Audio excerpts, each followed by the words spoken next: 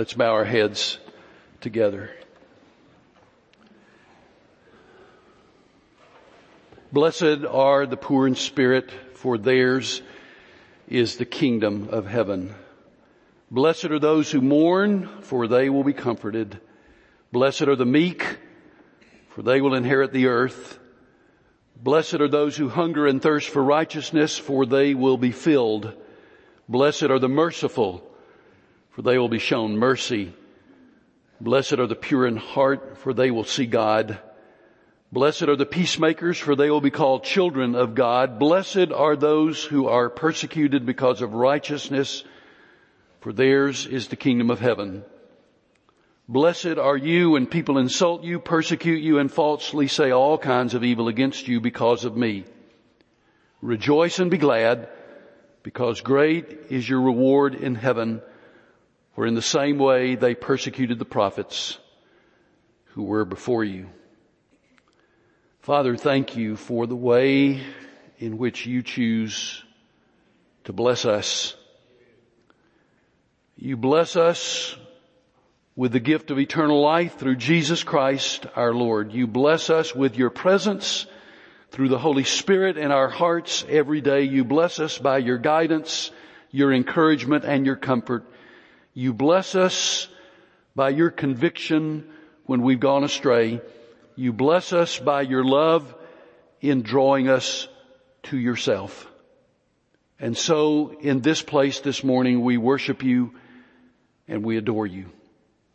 I pray that in the face of whatever is and whatever may come, that we will persevere, that we will allow you through the Holy Spirit to do the work in our hearts and our lives that you desire to do. Make us complete in you. And then one day we will rejoice when you call us into your presence. And there we will worship you forever. For today, speak to us, I pray, through your Holy Spirit from your word. In Jesus' name I pray. Amen. I want to ask you to open your Bibles to James, the first chapter of James.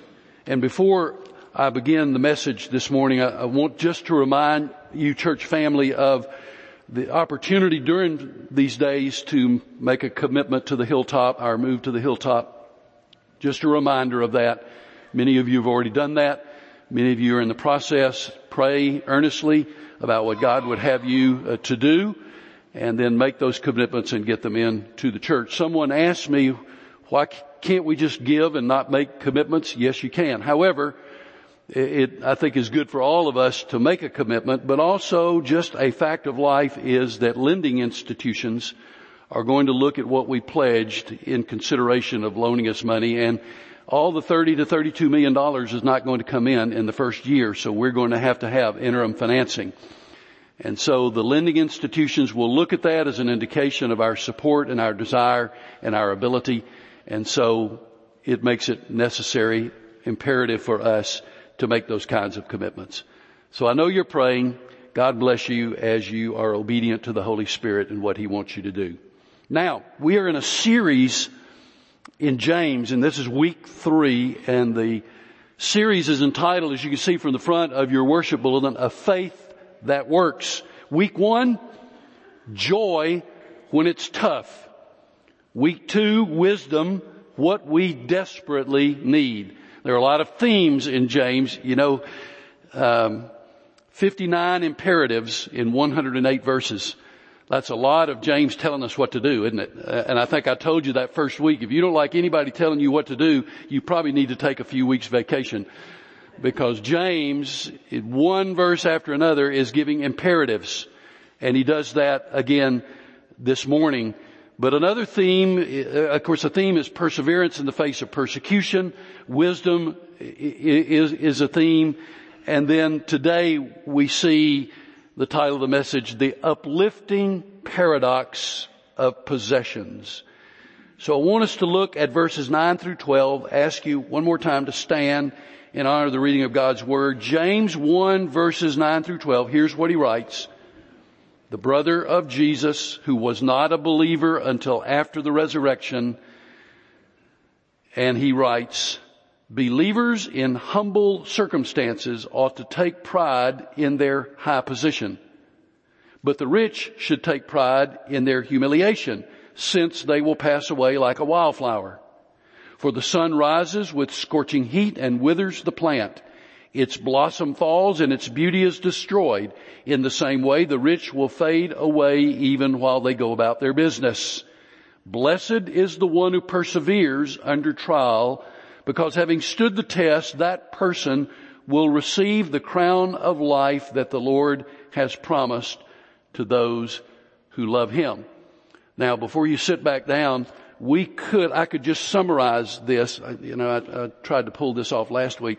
I could just summarize this by saying, to the poor believer, blessed are you if your faith is in Jesus. And to the believer who has a lot, blessed are you if you are not depending upon your wealth for a right relationship with God, but your relationship is with God through Jesus. And then blessed are you who persevere, because you have in store for you the crown of life. Now, I could stop there and send us home, and some of you will say amen, but sit back down. We're not done yet. A lot of directives in the epistle of James. He deals with many issues. If you just do a cursory reading of these 4 verses, it may seem as if these verses are detached from weeks 1 and 2, but they aren't. If you look again at verse 12, blessed is the one who perseveres under trial, stands up to the trial, because having stood the test, come out on the other side, having stood the test, that person will receive the crown of life, which we'll talk about in a minute, that the Lord has promised to those who love Him. So this message, or this passage, is attached, not detached, to the first 8 verses of James. Remember, James is writing, as we put some perspective on this in 2019, James is writing to Jewish believers, Jewish Christians who have been scattered throughout the Roman Empire primarily because of persecution. And he is writing to them and to us. And it's helpful for us to understand that the audience to whom he wrote were mostly poor people. Some were poor before they were scattered. Some were made poor by being persecuted and scattered. But primarily, largely, the early believers did not have much in the way of resources. They were persecuted and poor. There were some notable exceptions, and we read about a few of them in Scripture. The New Testament exceptions are notable and were a blessing to the early church. John Mark and his family, Nicodemus, Joseph of Arimathea, Dorcas. In Acts 9:36, it says specifically that she blessed the poor in Joppa. Cornelius in Caesarea, Lydia in Thyatira, Crispins in Corinth, who was the synagogue leader and became a Christ follower, Priscilla and Aquila in Ephesus, and there were others who helped in many ways sponsor the early Christian missionary movement as Paul and others went out into the world to preach the gospel. But mostly, the church was poor. Now, for us, the poorest person in this room, whoever you may be, is rich by the world's standards. We've said that before, and it is true. You may not feel rich, but by the world's standards, you are. And if you travel to third world countries, you get it. I mean, you know that's true. So I say that simply to caution us about categorizing ourselves too quickly. Let's just listen and let the Spirit speak through the Word to our hearts and apply it in whatever way He desires to do. So, paradox. The uplifting paradox of possessions. Now, you know this, but I need to hear it. A paradox is a statement that is seemingly contradictory or opposed to common sense, yet is true. Like, the weak are strong, the slave is free, death brings life, giving is receiving, down is up and up is down. Paradox makes us think. And so this morning I want us to think about three major ideas from this text that we read. And the first is this: the poor are rich. The poor are rich. Look at verse 9. Believers in humble circumstances ought to take pride in their high position. The low are high. If you translated this literally, you would say the lowly brother ought to boast in his height. The lowly brother ought to boast in his height. The poor, low in the eyes of the world, often low in their own eyes. Think of it. Think of lowliness of mind tied to poverty and persecution and the questions that almost automatically follow about purpose and worth. But James reverses the situation. James says, boast in your position in Christ, believer, because you are God's child.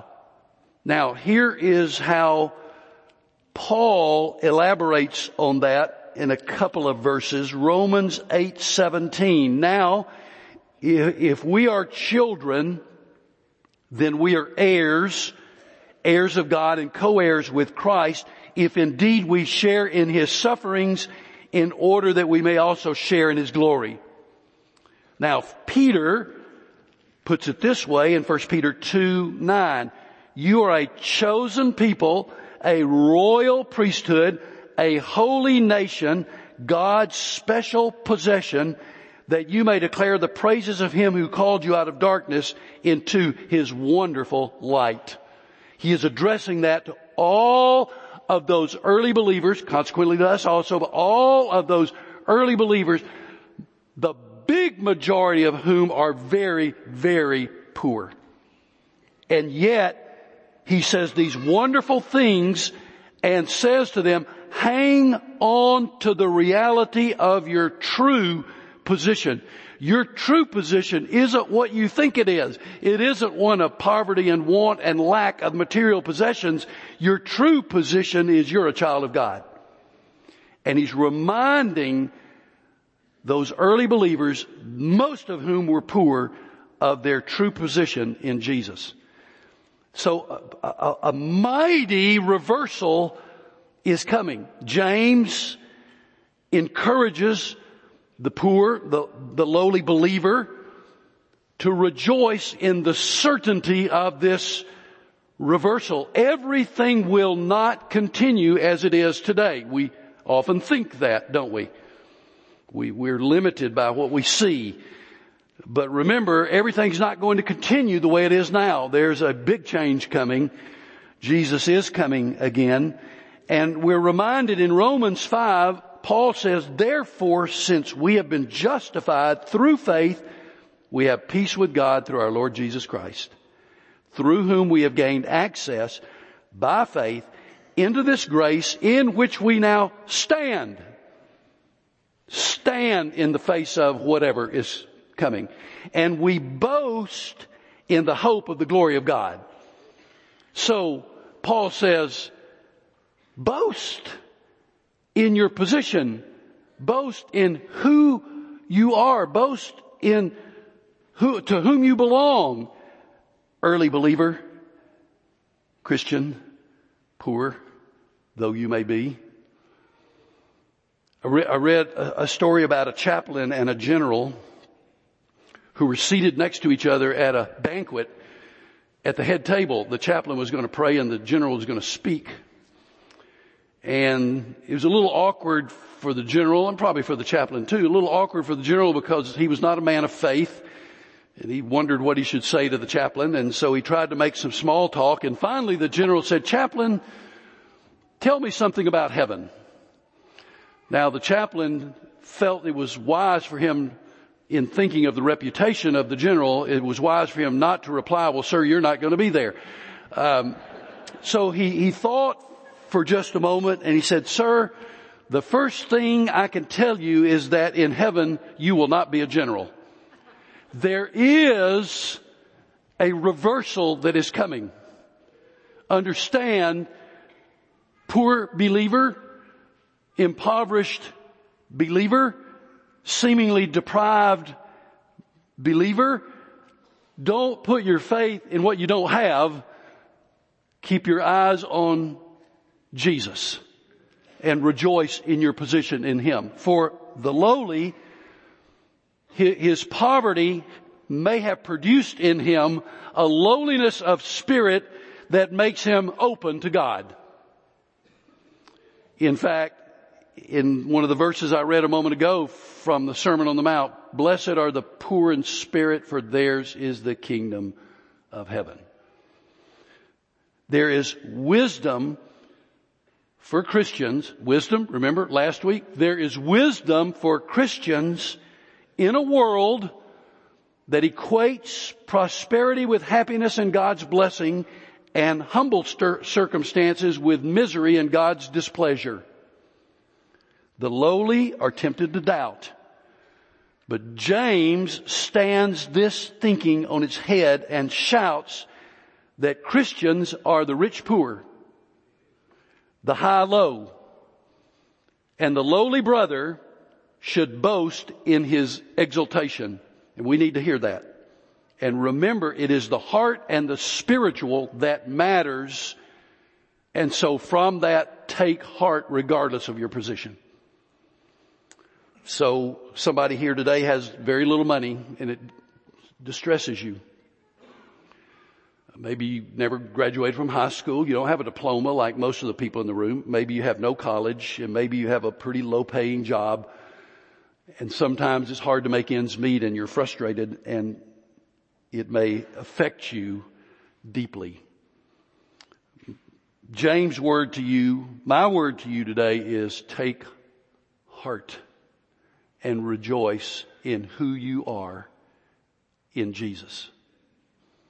Now, there's a second thing that we want to notice, and that is the rich are poor. Look at this is the other paradox. The rich are poor. Look at verse 10.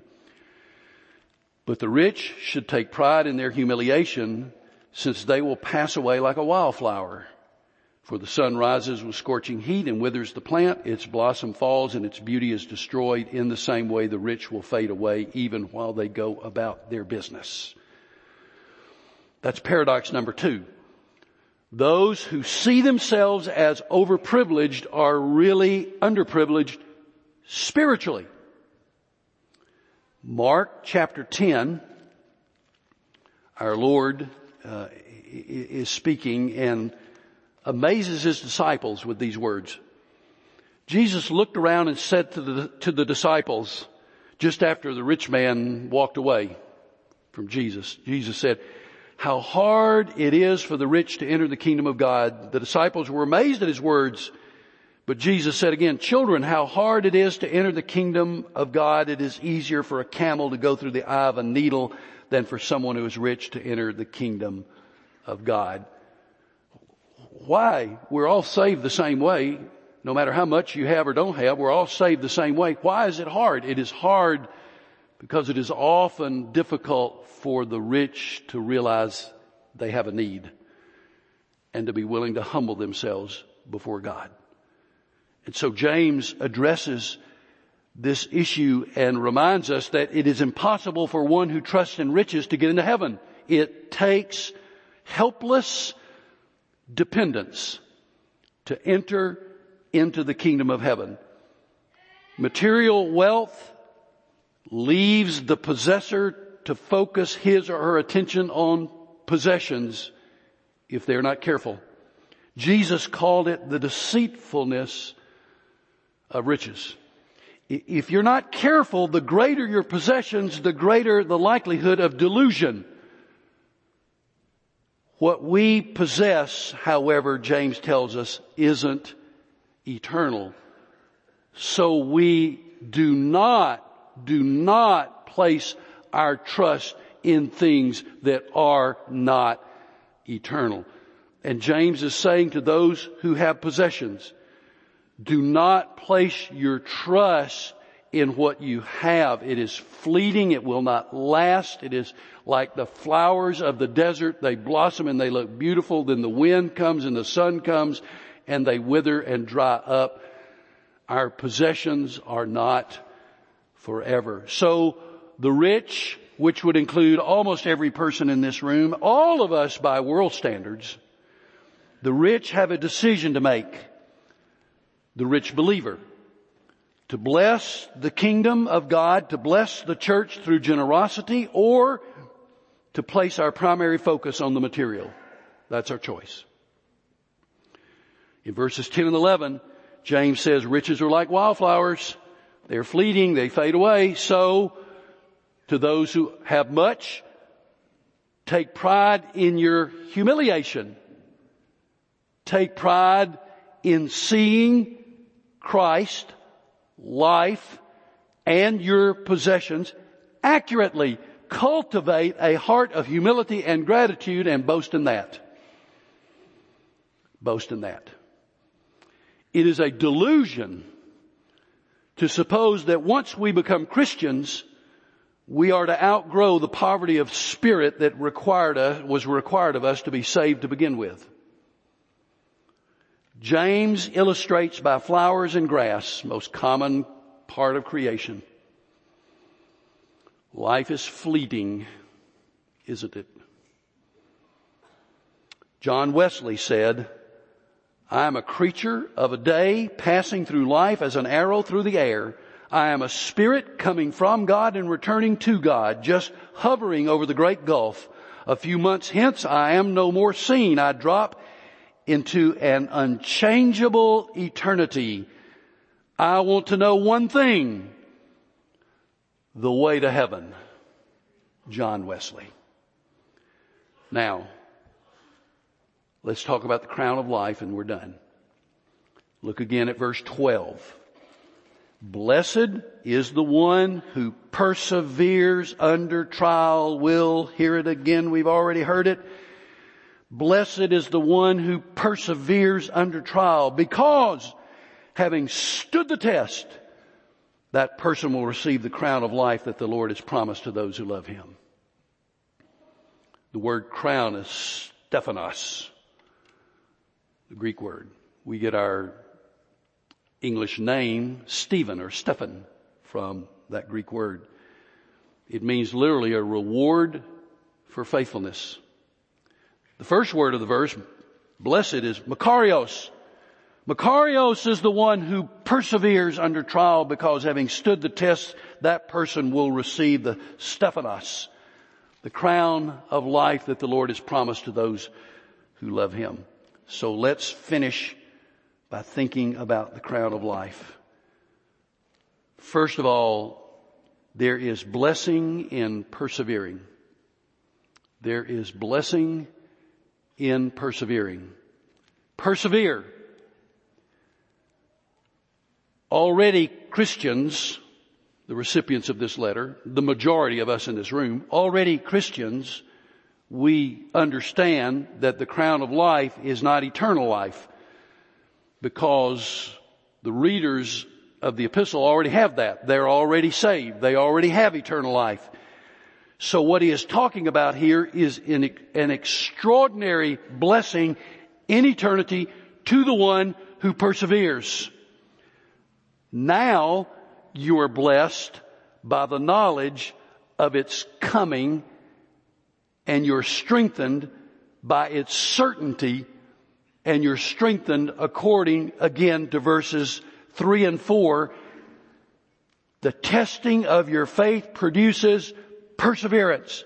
Let perseverance finish its work, so that you may be mature and complete, lacking nothing. So see how it all wedges together. We sometimes think all those imperatives, he must be dealing with 59 different subjects. No, he's not. It all ties together.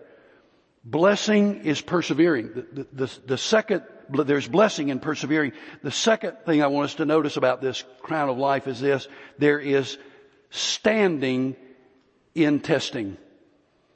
There is standing in testing. James says, you've been proven. You have proven the value of your faith because you have stood firm in the face of circumstances, persecution, whatever it may be. You have not been beaten into submission by your circumstances. It's a picture of a strong man standing firm. Though he is being beaten, he stands firm and he does not go into submission because of his circumstances. You are standing in testing. Now, there's a third thing I want us to notice about this crown of life. There is receiving what is eternal. Receiving what is eternal. The crown of life. Understand this crown is not made of metal. It's not made of laurel leaves. But it's something spiritual. It's something eternal. It is a quality of life now that Jesus speaks of in John 10:10 when he said, I've come that you might have life and that you might have it to the full, or you might have it more abundantly. And is also something currently unimaginable that waits for us in heaven. And so, receiving what is eternal. Lastly, there is loving God as a requirement. Loving God as a requirement. Stand firm. Prove your faith. It's real. Stand firm and love God. And the crown of life awaits you. Loving God is a requirement, a condition of perseverance. Love God with all your heart, mind, soul, strength, and body. And blessed are you if you really love God. Let's bow our heads. Father, thank you for speaking to our hearts today about persevering in the trial, about standing firm, about focusing on you and the eternal and on our standing in who we are. And if we have little, we understand that we are still heirs of God. We are still children of the King.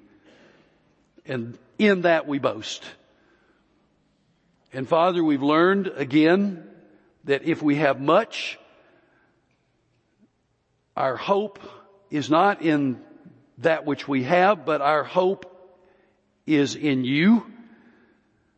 And in that we rejoice. And we've been reminded to persevere, and there awaits for us the crown of life. Thank you. Now, Father, in this room there may be 1, 2, 3, 4, more than that, who do not yet know you personally through your Son Jesus. Draw them to yourself irresistibly this day. In Jesus' name I pray. To give your heart to Jesus, when we stand in a moment and sing, will you come, place your hand in mine and say very simply, Pastor, I need Jesus, and a member of our staff will be here to pray with you, to open God's Word, to share with you. You can enter into a personal saving relationship with Jesus this day. So as God speaks to your heart, will you come as we stand and sing?